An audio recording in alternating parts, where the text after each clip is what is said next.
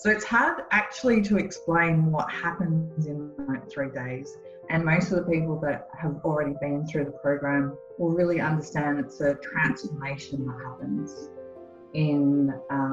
it's the experience where you have the aha moments, that it's not just actually about learning different points, it's actually about understanding yourself, what you bring to your practice, and how to get yourself kind of started on the best footing. How long does the program go for? It's a 3-day program. It's an intensive, they're pretty long days. So to go 3 days, we run it every January, so once a year. And, often there's a big bunch of people at that point in time. They've just graduated from their degree and they're contemplating how they're going to get started in the profession. And what I hate to see is really talented practitioners who just don't have the business skills and acumen to be able to get themselves started in a way that's going to set them up for success.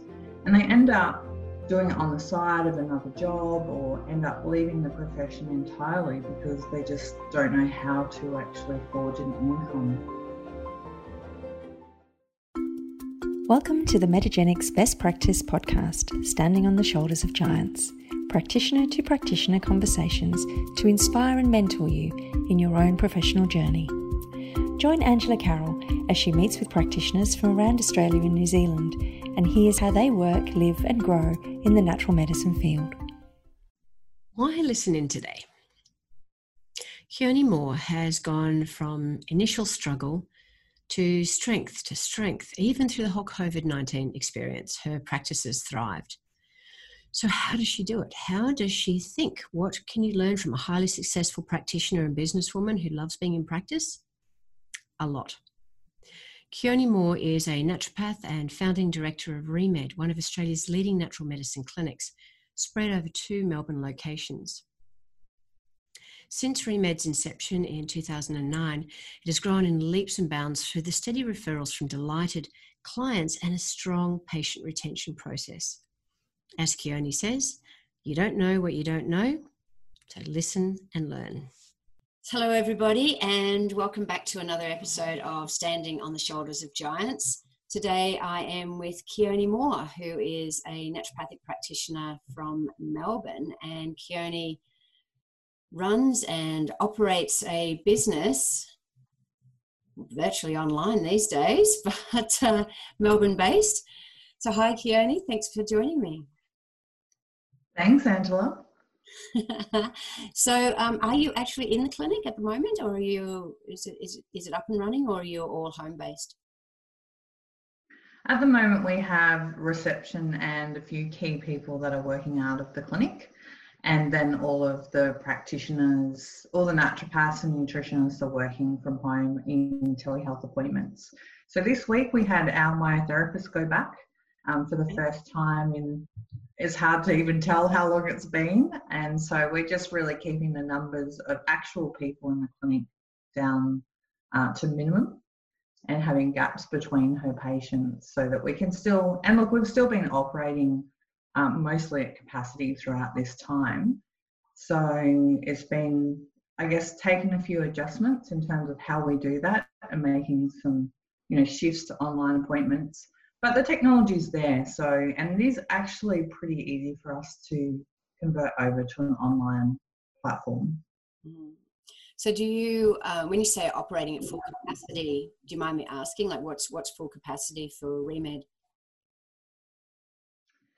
Yeah, so we have about 12 naturopaths and 1 nutritionist, and so there certainly have been some practitioners that have been hit by higher cancellation rates, but certainly the practitioners that have been established for a longer period of time, like I haven't had any reduction in the client numbers. And I would see about 25 patients per week. Sometimes it edges up to 30, and that's taking into consideration I also mentor the other practitioners and run the clinic as well. So that's really the kind of limit of, my time across the clinic in the different areas that I have available. So, and that certainly hasn't made any kind of changes to the bookings. I think initially the first 2 weeks we were actually busier. So we had some record weeks, and then we had 2 weeks where there was a slump in new patients. But now we're sort of coming back to normal levels for new patients as well. Great. So with the 25 a week, I think I've always felt the 25 week is a nice, comfortable amount of patients to see. It's a good patient load, keeps the clinic going, keeps you, earning a good income, but without burning out so easily. I think once you get up into the 30s to 40 patients a week, which is not unusual for established busy practitioners, I think that's where you're pushing the limits of your HPA axis ability to cope with it all. Absolutely. And look, back in when I first started Remed, so that's just over 10 years ago, I was seeing 45 to 50 patients per week then. But it became pretty apparent when I started the clinic that I was a practitioner transitioning into the role as clinic manager and, mentoring the other practitioners and then running the administrative sides of the business as well. It became apparent very quickly to me that I wouldn't be able to continue to see that many patients and be able to run the business effectively. So just looking at where I spend my time and look, certainly from my perspective, I always want to be a practitioner. So I love being in clinic. And so I could never imagine myself running a clinic and not seeing patients. But this balance keeps me in clinical practice where I'm seeing, a reasonable number of patients, but not so much so that I can't do the other areas effectively. Was it a steep learning curve? You and I have spoken in the past about how many practitioners come out of college or even going through the college process. They're going, I'm going to be a practitioner. They don't think of themselves as, I'm going to be a business person. They don't have that consideration. Absolutely. I'm going to be running a business and I need to get some business skills up. That's probably one of the last things on their mind. Exactly. And certainly, I was drawn to being a naturopath because I wanted to help people through my own experiences with my children. So it's no surprise that I've always seen a high number of pediatric patients. But never once during my degree did I think about actually being a business owner. And that realization when it hits you pretty much at the end of the degree is a bit interesting because then you're starting to try and do skills that you don't actually have. And I made so many mistakes in those, really the first 5 years. So there was probably more mistakes than anything else. But, a lot of that was, I did bookkeeping for the business. So I did bookkeeping for Remed in the early days and taught myself how to lodge BAS statements. So I'm like, that was not a smart move.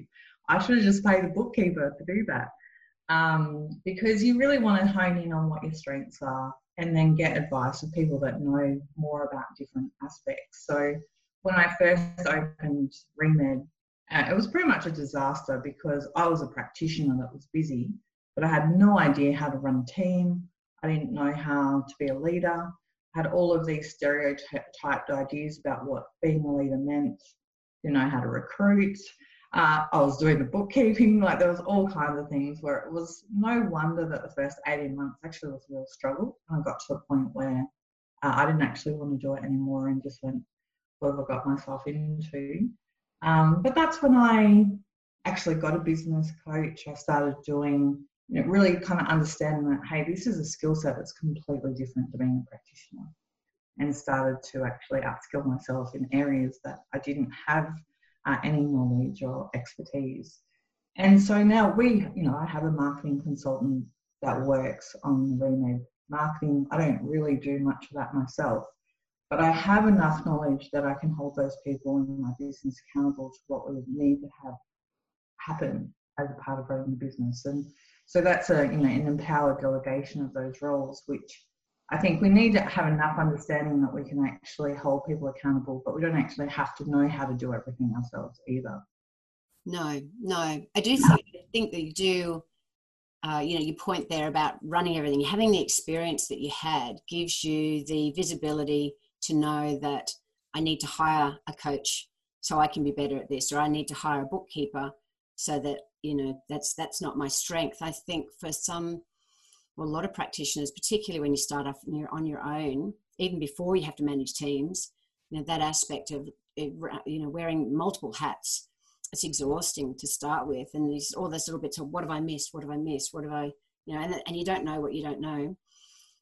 So that constant education process, I think it is really worthwhile, which is one of the reasons why we set up, the best practice branch of what we do at Metagenics, is just to help practitioners to run their businesses more successfully. And I don't think that process ever stops, Angela. Like, I still have a business coach now. And so the business coach that I go to has changed over the years, because you get inspiration from different people, and certainly different people bring different strengths within their own coaching as well. And as you learn more and develop more, but the actual needing to innovate and upskill doesn't ever change. It just, I guess what you're learning is different. Yeah. I noticed on your website that you actually do a program to help new graduates. Can you explain a little bit about that for me? Absolutely. So the graduate program is something that is a passion project of mine, I would say, because I just feel like I struggled so much when I graduated and going out into clinical practice. And I was lucky enough that I rented a room in a busy clinic with an acupuncturist and a psychologist. So just the way that happened meant that I actually did build up reasonably quickly in the first 12 months. But there was just so many things that I had no idea. I felt very isolated because I moved interstate. I didn't really have any of my colleagues around me. So you go from an environment where you've got all of your peers, you have supervisors, and there's a very supportive role to being out and on your own, not really understanding how to attract new patients. So I guess the graduate program is all the things that you don't know when you graduate and what you need to know to be able to be successful in clinical practice. So it's hard actually to explain what happens in like 3 days. And most of the people that have already been through the program will really understand it's a transformation that happens it's the experience where you have the aha moments, that it's not just actually about learning different points. It's actually about understanding yourself, what you bring to your practice, and how to get yourself kind of started on the best footing. How long does the program go for? It's a 3-day program. It's an intensive, they're pretty long days. So it's to go 3 days. We run it every January, so once a year. And, often there's a big bunch of people at that point in time. They've just graduated from their degree and they're contemplating how they're going to get started in the profession. And what I hate to see is really talented practitioners who just don't have the business skills and acumen to be able to get themselves started in a way that's going to set them up for success. And they end up doing it on the side of another job, or end up leaving the profession entirely because they just don't know how to actually forge an income. And I think that we actually make a big difference to our patients' lives, and being able to do this full time and have a healthy income from it is something that we really, I think is vital to the future of the profession. Yeah, there's a lot of practitioners that only practice part-time and don't have big patient loads. And I think, if you can't keep your head above water and you can't keep your focus on your passion, that of actually being in the industry as a naturopath or a nutritionist or a herbalist, then, there's not a lot of incentive to keep going. There's not a lot of incentive to stay in the industry if you're not thriving in there. So it's sad to see that big dropout rate that we do have. Yes, exactly. And I don't think that needs to be the case either. I think that it's just really about embracing the fact that we're going to be in business. If we're in clinical practice, we are actually a business owner. And I really see that as a profession, we shy away from that. So we like to think of ourselves as not in business, or shy away from marketing like it's something evil. And, but it's all just part of being in business. And if you do it with integrity and a genuine, I guess, inspiration to help people, then that's what hold you accountable for not doing things that are underhanded, or, you know, I guess that idea of marketing is trying to trick people into services or products that they don't need, but that's certainly not the way that I see it. So I see it as, how do I communicate? There's a whole bunch of people out there that would really benefit from seeing a naturopath. How do I access them and let them know what we do and how that's going to help them? And that's how I view marketing. And if I come from that point where it's just actually a genuine representation of what we do inside the clinic room, so that can be easily communicated to the people that are going to benefit, then that works. And, you know, I think if you do marketing from a genuine point of view, it works better anyway. Oh, absolutely. Absolutely. Because you're not, you know, you are in the process of selling. We kind of don't, I think a lot of practitioners don't think of themselves as salespeople, but they are. They're selling health. They're selling a better picture of life for that patient, and they're selling themselves. And they kind of think, oh, you know, I don't want to give too much product, or I don't want to, you know, have my patients spend too much money, but they're putting then financial limitations on their patient's health, and the patient might not have the same belief or value factors, and really just want everything that the practitioner can offer. Absolutely. And I think that there is actually often a big gap between what the practitioner thinks and what the client thinks. Like, their reality is not necessarily the same. As a naturopath, we're often, you know, we care about our services being accessible, about being affordable, and so therefore we think we need to be the cheapest. But time and time again, patients feel like the one that's most expensive is actually a better practitioner. Or, you know, they think that as practitioners, we think that, oh, they'll know when they need to come back. But for patients, they're like confused when they don't get guidance from the practitioner. And they're often left with, oh, maybe it's not as bad as what I thought, or maybe my symptoms are not important enough, and just really confused about why they haven't been given a recommendation. So I see very much that the perspective of the practitioner is not actually necessarily aligned to that of the patient. And in a lot of ways, practitioners can really undermine what's actually best for the patient if they're not aware of their own, I guess, decisions that they're making on behalf of the patient without ever actually asking the patient. Yeah. No, I think a good rule of thumb is to offer them, what is the ultimate that you could offer them? What is the ultimate package? You know, so if you need to see them every 2 weeks, then you need to see them every 2 weeks to keep them on board. You know, if they need to have 5 products as opposed to having 3 products, if you can at least put it out there and say, this is, you know, as the expert, as your trusted healthcare advisor, this is what you actually need to get the results that you want. This is what I'm recommending. Now, and if they pull back and they say, look, I can't afford that, or I don't have every 2 weeks, can't do that, then, you know, that gives you the opportunity to have those conversations. But if you don't tell them what they're needing straight up, then how do they know? Yeah, absolutely. And I guess from my perspective, the 2 things that I hold myself accountable to as a practitioner is, have I impacted their health, that their health outcomes are going to be different in 5 years to now?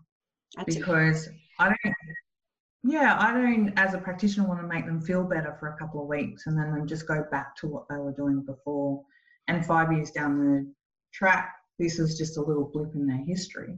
We want it actually to be a trajectory point where their health is noticeably better in 5 years' time.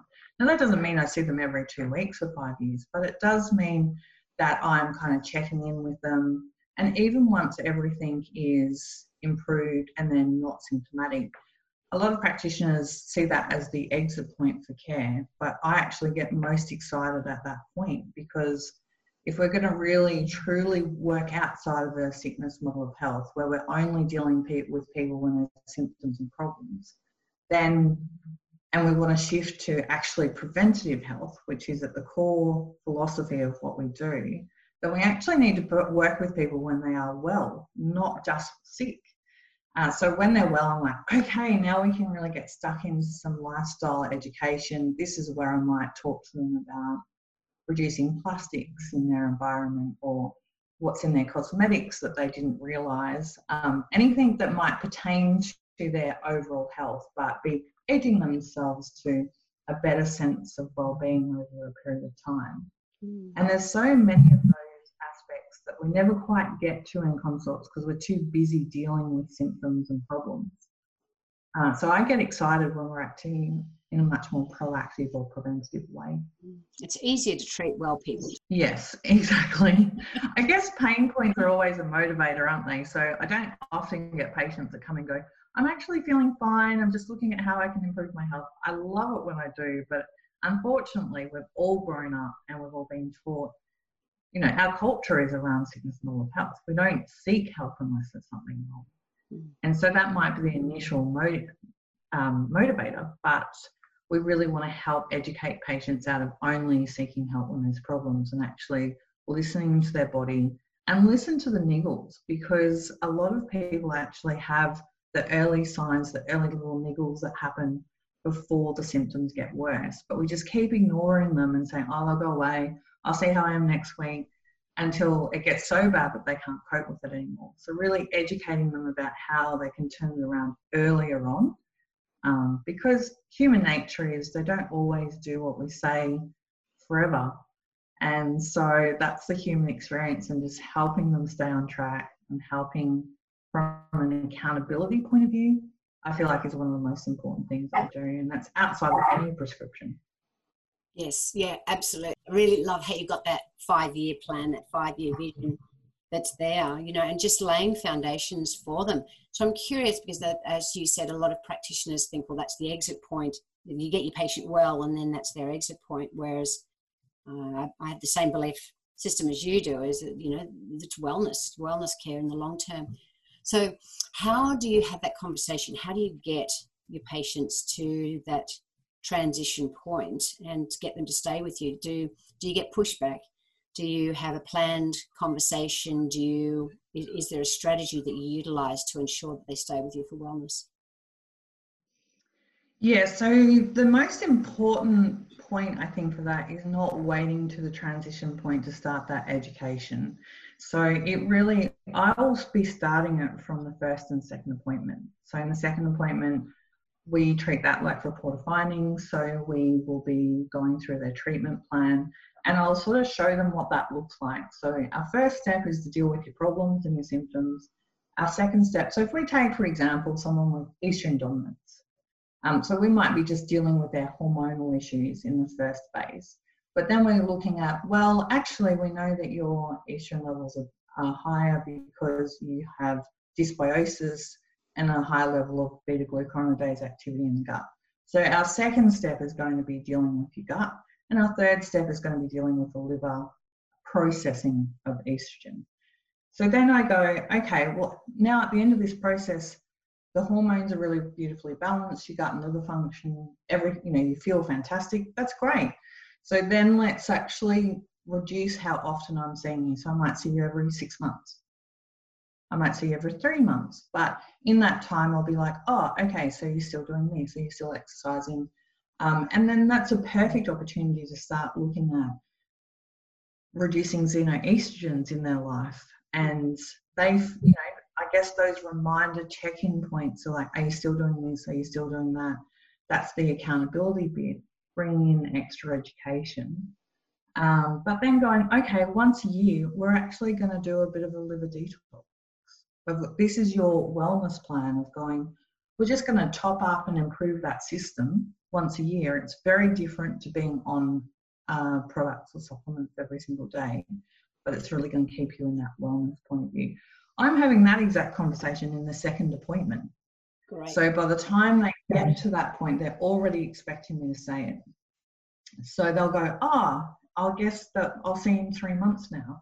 So if their patient is already predicting what you're going to say because you've educated them about how the process works, then you find that they actually engage in it because they actually really feel great and they want to stay that way.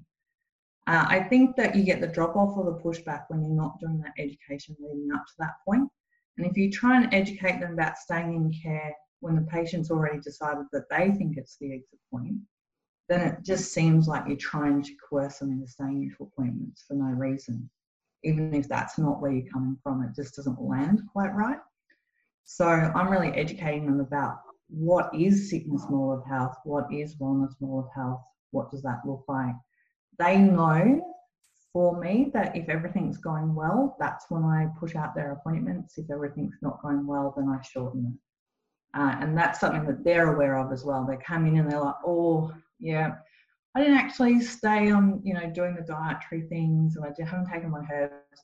I guess you're going to make me come, you know, I'm going to come back in 4 weeks instead of 6 weeks next time. So if they, and what you can hear in that is they have a true understanding of the process. And I think that's just, we need to educate patients what that looks like. Mm-hmm. What's your retention rate, roughly? Would you say that 20% of people stay on for wellness, or would it be higher than that? Where are you at?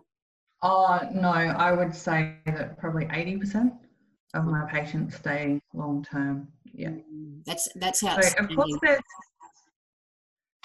yeah, so I literally have patients that I've been seeing for 14 years. That's still current on my books now, and whole families, that's the case. And so a lot of people, I guess a lot of practitioners might hesitate at that and go, well, do they really need to? It's like, well, you know, if they've got an autoimmune condition, then absolutely. That autoimmune condition is not going away. But the patients will, if they don't see value, they won't come back. They can't keep coming back because they get value out of those appointments, and they understand the process, and they know how much better that they feel because of the process, and that it keeps them accountable. So I might only say, it's not like those patients are coming every 2 weeks. I might see them every 6 months or even every 12 months. But they'll walk out of their appointment and go, I'm rebooking my appointment in 12 months, because they're engaged and they understand why. They're not just thinking I'm asking them to do it randomly. No, and you know, I think it's, you know, as far as practitioners questioning whether people need to stay long term in care, for us, we work in the industry, we live in it, we read articles on it, that's where we go to, and so that really is, if you like, our way of staying accountable, our way of staying engaged with it. For our patients, they go back to being their accountant or going back to being a mum, or and that's not in their life every day. So if we can keep them engaged and keep that, coaching, so to speak, really health coaching process happening, then we do create a better, healthier world. Absolutely. And that's how we make a difference long term. That's how the trajectory in 5 years of their health is vastly different. Absolutely. That's really interesting. With the mentoring program that you do for the graduates, do you cover that sort of material in there? Absolutely. So the big focus is, so the grad program is not about covering off what they learned in their undergraduate degree, but it's more about, what do I need to know to get started in the business? How do I work out my dispensary, or certainly in terms of setting up, their different business structures. But the most important thing, and actually the predominance of what we spend the time on, is how to set up client expectations, because 50% of what you're doing in every consultation is managing the patient and managing them around change, how to implement change, how to stick with the change, because a lot of times people are in a particular situation with their health because of their habits and their behaviours. And so if you're wanting to change that, then it's really working on 50% is actually working on that. And that's something that we don't really cover so much in our undergraduate degrees. And I'm saying that the prescription and the diet is only 50% of what we do.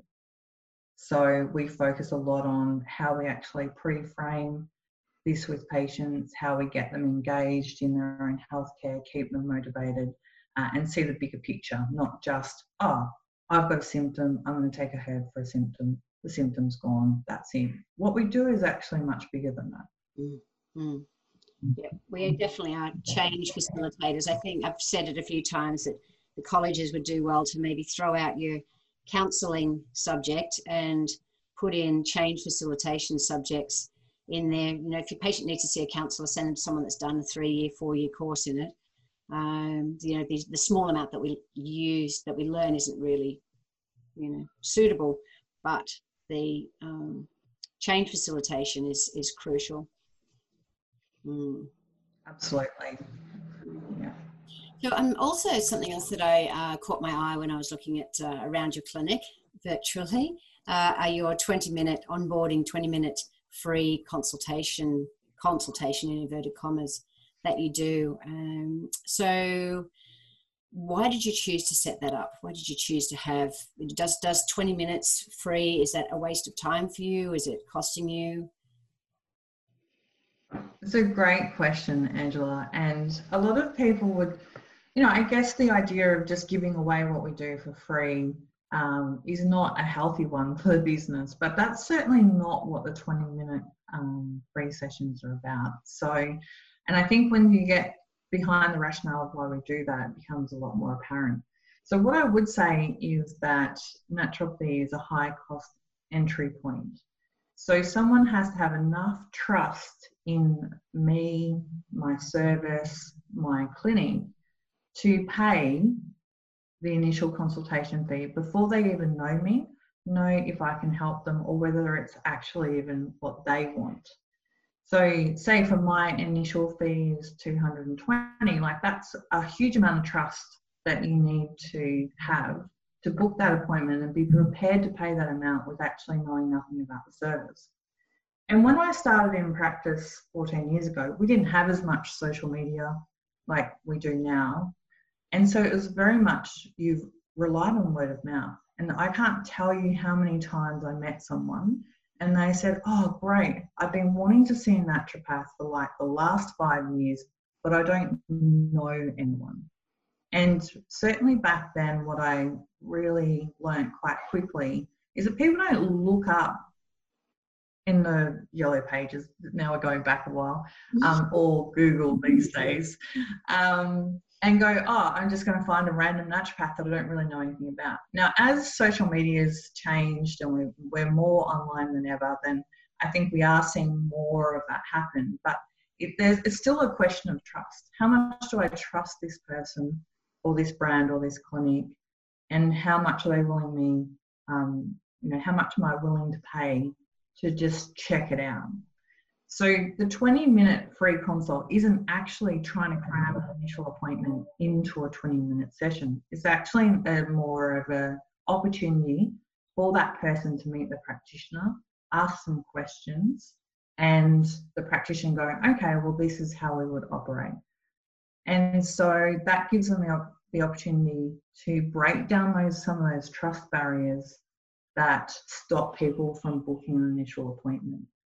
So, but it's really important how you conduct those 20-minute appointments. So you don't go in asking them, oh, okay, so you get headaches.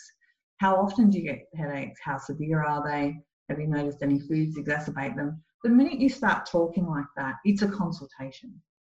So we actually deliberately don't ask about the symptoms, because you've got to differentiate between the 20-minute session and what is actually an initial appointment. So we will talk about the impact. Okay, so you're getting headaches. How does that impact your life? How does it impact your work? How does it impact your happiness, well-being? How does it affect your family? So we're really actually getting them to engage in how important it is to them to be able to deal with this issue. We'll look at, okay, in the past, what stopped you in life because of these headaches? In the future, if you don't resolve these issues, then what's the cost going to be to you, your work, your family? And that is a powerful conversation, because it gets them aligned with actually how motivated are they to really make a change here. And for some people, they're not that motivated, and that's okay. They don't have to engage in care. But it's an alignment kind of time where you go, okay, well, I can see you really care about this. As a practitioner, this is the approach that I would take. Does that sound like it's going to fit with you? Let's get you started. And that's the major differentiation that we have, is that it's not a consultation in terms of giving, collecting their health history and giving a prescription at the end. It's actually more about, is naturopathy an avenue that they want to pursue? I like it. Sounds like what I do in my coaching. So it's really about getting that awareness and making sure that you're anchoring their pain point with how it impacts their life and what they want from it, and that you're the person that can guide them through that process. Absolutely. And what happens a lot in those 20-minute sessions is tears, because they actually really connect in with the cost of their symptom in their life. And people are often suffering, but not necessarily sitting down and really thinking about it like that. And that 20 minutes is incredibly powerful in terms of getting them to connect in on that, about the real cost in their life, but also does amazing things for rapport between the practitioner and the client as well.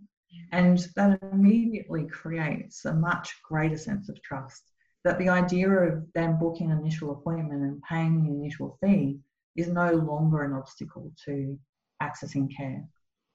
And every one of your practitioners does those 20-minute onboarding. And so Yes. they're all trained. I imagine you've trained them in a sequence and a process to take through with that. Yes. So Absolutely. What would be the conversion rate? So what percentage of people that would come in for the free 20 minutes would actually convert into paying clients? Well, it's interesting because before and after training on them, so often we actually measure the conversion rates of those 20 minutes, and we'd be expecting 70 to 80% will convert over. It's not 100% because it isn't actually, sometimes people don't actually want to continue in, and that's okay. Like, this is not about coercing them into naturopathic care. It's actually a genuine assessment of whether this is going to be good for them and whether they choose it. If we drop below 70 or 80%, then we know that actually we need to do more training with our team, and it's actually more about how our practitioners are running those 20 minutes. So we've had times where we've measured it and it's been 40 or 50%. We're like, whoa, time to do some training so that we can really make the most of those opportunities, because it's really about helping people at the end of the day and doing it in a way that they can see the value. Yeah. So do you do a lot of team trainings in the practice? Yes, we do. We have a lot of meetings, Angela, and the reason that we have a lot of meetings is that's our platform for training. So we have a meeting once a week with the naturopaths, and that will be professional development in terms of clinical cases and managing different conditions. And then once a fortnight we have a business meeting, which is more about this. So we'll do training on conducting the 20-minute appointments, client retention, moving patients from sickness to wellness model of health. Like, we'll be talking about all of those concepts. And it's not like we do it once and then never do it again, because we revisit it, particularly with that reporting. We know our numbers, and so if we see an area that's dropping, then we'll focus our training around that particular area. And then we have a meeting once a month, which is a whole team meeting, where those reports are shared. So all of those stats are run by the team. Okay, all right. That must have a lot of organising to get, was it 13 practitioners together each meeting? Yeah, so it's been actually a lot easier online, because we just have a Zoom meeting and go from there. So obviously it's been a bit of a transition in terms of just the dynamics of being online, but we've all been at home. But we've still had all of the meetings. It's not like just because we're not in the clinic that we're not been having them. It's a really important aspect of development of practitioners, and as the clinic as a whole, is to be having some dedicated time for upskilling. Great. So it's a forward-thinking practice by all means. Yeah. So you've done a wonderful job. You should be very proud of the clinic that you've got there and the team that you run. It sounds like your team's pretty stable. Yeah. Like with anything, we do have turnover of practitioners. We don't really have any turnover of our staff. All of our staff have been with us for a really long time. And you know, that will be for different reasons. So, but the core group is, you know, is stable. So that is a good sign. It means that your relationships are working. Yeah. Definitely. Is there any other standout aspects about the clinic that you do that you're really proud of that you want to share? And there's quite a few things. I saw you have programs that you run, and you've got a fertility program, and you've got your pandas program, and so forth. And I found that really good that you've actually got them there as core components of what you offer. Some practitioners find the concept of a program too confined, if you like, for want of a better word. And the thing that really caught my eye on the pregnancy one, the fertility one, was 100% money back guarantee if they don't conceive in the 6-month period. So you're obviously very confident that the program works. Absolutely. And I think what is really important about some of these programs is the clarity of the communication to the patient. And that actually is very reassuring and builds trust. And that's the most important thing. I guess with the fertility program, we know our numbers. We actually did 5 years of measuring our numbers before we released the program. So this was a long-term project that we were working on. And it's certainly not something that we kind of threw out there without really understanding the process of what we were doing and the results we could get. And so we obviously have exclusion criteria for that program. And so people that come along that maybe don't meet the criteria, so there is an age limit, we do need to exclude any, you know, physical or structural issues with fertility. But that's sensible but people are not put off by that. They're not put off by having the inclusion or exclusion criteria, because what that gives them is a sense of, we really understand the people that we work best with. We know who the subgroup of women or couples that are having trouble conceiving that respond best to the type of treatment that we do. And we're just very clear about that. And that is immensely reassuring to patients. People that don't fall within the inclusion criteria often still work with us. They just don't go on that particular program, but they'll do it alongside other areas. But they even the people that are in that category really appreciate how clear we are and honest about what we can and can't do. Mm. Yeah, so it's not setting unrealistic expectations. Mm. No, if anything, it's the opposite, and just being very clear about what we can do. Yeah, love it. It's and is there a sort of a what do they call it, a format that they follow? You know, appointment 1 is these conversations and this kind of treatment. Appointment number 2, is there a set protocol that they actually follow on those? Yeah, well, the programs are all set up to have a structure. So that would be more around the appointments and the length of time that they're in the program. It's what is not actually dictated is products. Right. So what's included is the appointments are included, the testing's included, and the supplements are included when we're looking at those programs. But what we do to allow flexibility for individualisation of treatment is we set a supplement budget. So that practitioner can actually prescribe anything they want as long as it comes within the budget. And we've set up that budget based on a whole lot of other cases that we've had over the last 5 years. So we're really clear about what sort of budget we would expect to be able to utilise. And so this is really important, particularly when you look at something like fertility, where often so much of the focus is on the female partner, whereas, you know, 40 to 50% of the time it really needs to be on the male partner. Mm-hmm. One of the beauties about this program is that the money back guarantee really speaks to the male partner. It's a bit of a stereotype, but that's what we've found in our clinical surveys. And that gets them engaged in care. So one of the criteria for being in the program is that both partners are involved.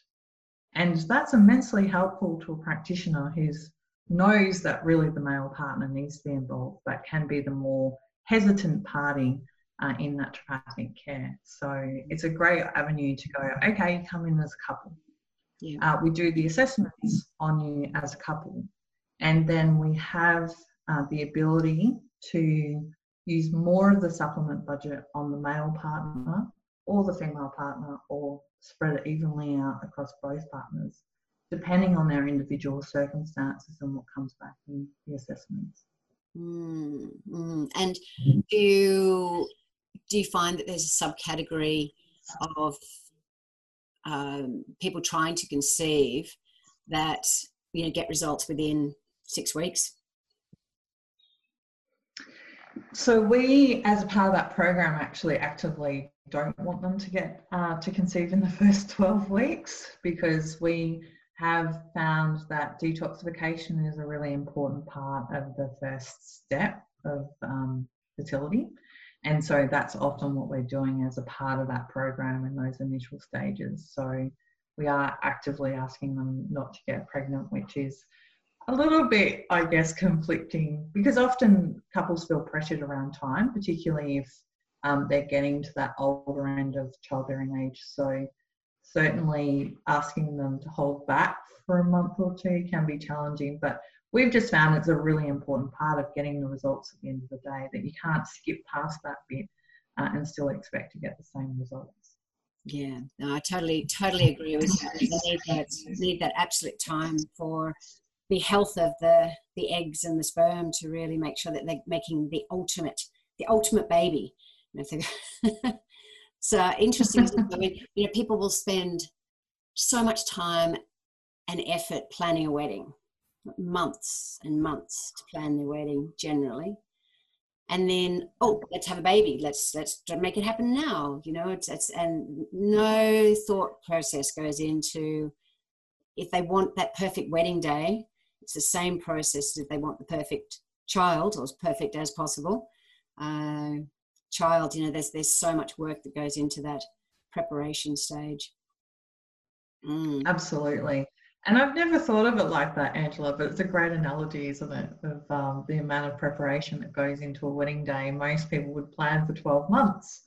But I think it's an education aspect, that if patients or couples that are trying to conceive had the knowledge that we had, then they would understand that. So I think we've got a lot of work to do in terms of really just getting that information out to the general public, so there is a greater awareness of, you know, young couples, just if they've just gotten married, expect to be able to just get pregnant. They don't really think about it as a preparation process.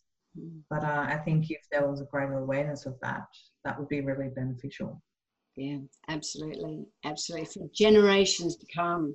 I was listening to a thing, was a new information on PTSD, so new findings in PTSD, and they are finding that it can be transgenerational. So they've looked at survivors of the Holocaust, and actually found out that not only does the survivors who have the PTSD, their children have PTSD, even though if they didn't go through the trauma itself, they weren't actually involved in the trauma. So, you know, just something like that, you know, what are they passing down to the next generations through epigenetic imprinting and programming? It's really fascinating. So we're actually just on incredible.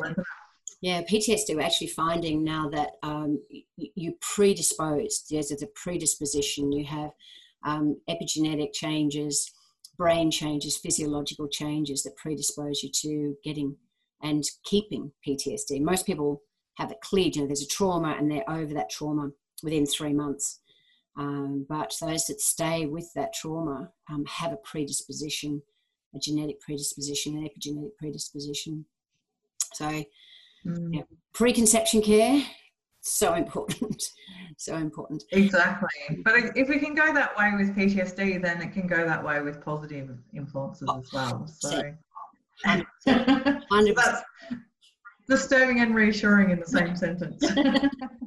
Yes. Hey, so your particular focus area, my understanding, is with PANS and PANDAS. Yes. How did you fall into that world? Well, that's a great question. I have always seen a high number of pediatric patients. So I guess I have 4 kids of my own, and I became a naturopath because of illness with one of my children. So it just kind of naturally evolved that I started seeing kids, mainly eczema, recurrent ear infections, tummy aches, that kind of thing to start with. But, I guess as time has gone on, that I've had a much more focus on neurodevelopmental conditions, ADHD, autistic spectrum, that kind of area. But it really happened because one of my patients developed PANDAS whilst under my care. And so that kind of really made me delve into, hey, what is this all about? And really started researching on a huge level to try and work out what to do for this family, because this was, and I think the quite troubling thing about PANS or PANDAS is that this is a neurotypical child that has an infection and all of a sudden has huge amounts of anxiety, OCD, tics, aggression. Like, it can be it's very impactful on the family unit. So to watch a family that I cared for deeply go through this, I was compelled to help them. And so there was no textbook on how to do that. And then actually about 18 months later, another one of my patients developed PANS. So it was just this kind of natural progression. I think I was always going to head here with my career. When I think about even from those earlier experiences of why I was drawn to become a naturopath in the first place, right through to the patients that I've had. And so I certainly in those earlier cases took longer to get the results than what I do now, because I had to kind of go through a process of working out what worked and what didn't. So I'm much clearer about that now. And I have probably about 25 cases of documented complete resolution of the condition, where those children now get sick and don't have any flares at all, which I guess is, a body of work that I've been kind of developing over the last sort of 5 years, with the view to publish a book on the findings of what I find works and doesn't work. So, well, and now it makes 80% of my client load is PANS and really. Is it increasing? Are you finding an increasing number of incidences occurring? Is that something? Yeah, and I think the reality is that it's actually fairly common. So in the US, we don't have any great statistics in Australia because the condition is very poorly acknowledged. In the US, there is a bit more understanding and a few more networks and clinics based around PANS and PANDAS. And they estimate between 1 and 250 children would have PANS. And tics and OCD are incredibly common in children. So it's hard to know whether it's on the increase or whether our awareness has improved, because certainly for me personally, there's a referral bias. For me, it feels like it's increased, but only because my patient load has increased, and that really comes from referrals from my current parents that I'm working with, or on some of the parent support groups on social media. Yeah, the reason I'm asking about the increasing incidents is that we didn't learn about PANS and PANDAS when I was at college. It just wasn't something that was much of a thing that we saw. As same with autism and ADHD, absolutely, definitely was on the radar at the time. But going back 20 plus years ago, where am I up to now? 30 years ago, going back 30 years, it just wasn't something that really was spoken about or observed, or it was really quite rare. So that's why my curiosity was around that. Yeah, and it's interesting because the research actually dates back to the late 1980s. So that was when it was first discovered. And there's been consistent research through that whole period since, I think the first publication was about 1989 by Dr. Susan Sweeto and her team at the National Institutes of Mental Health.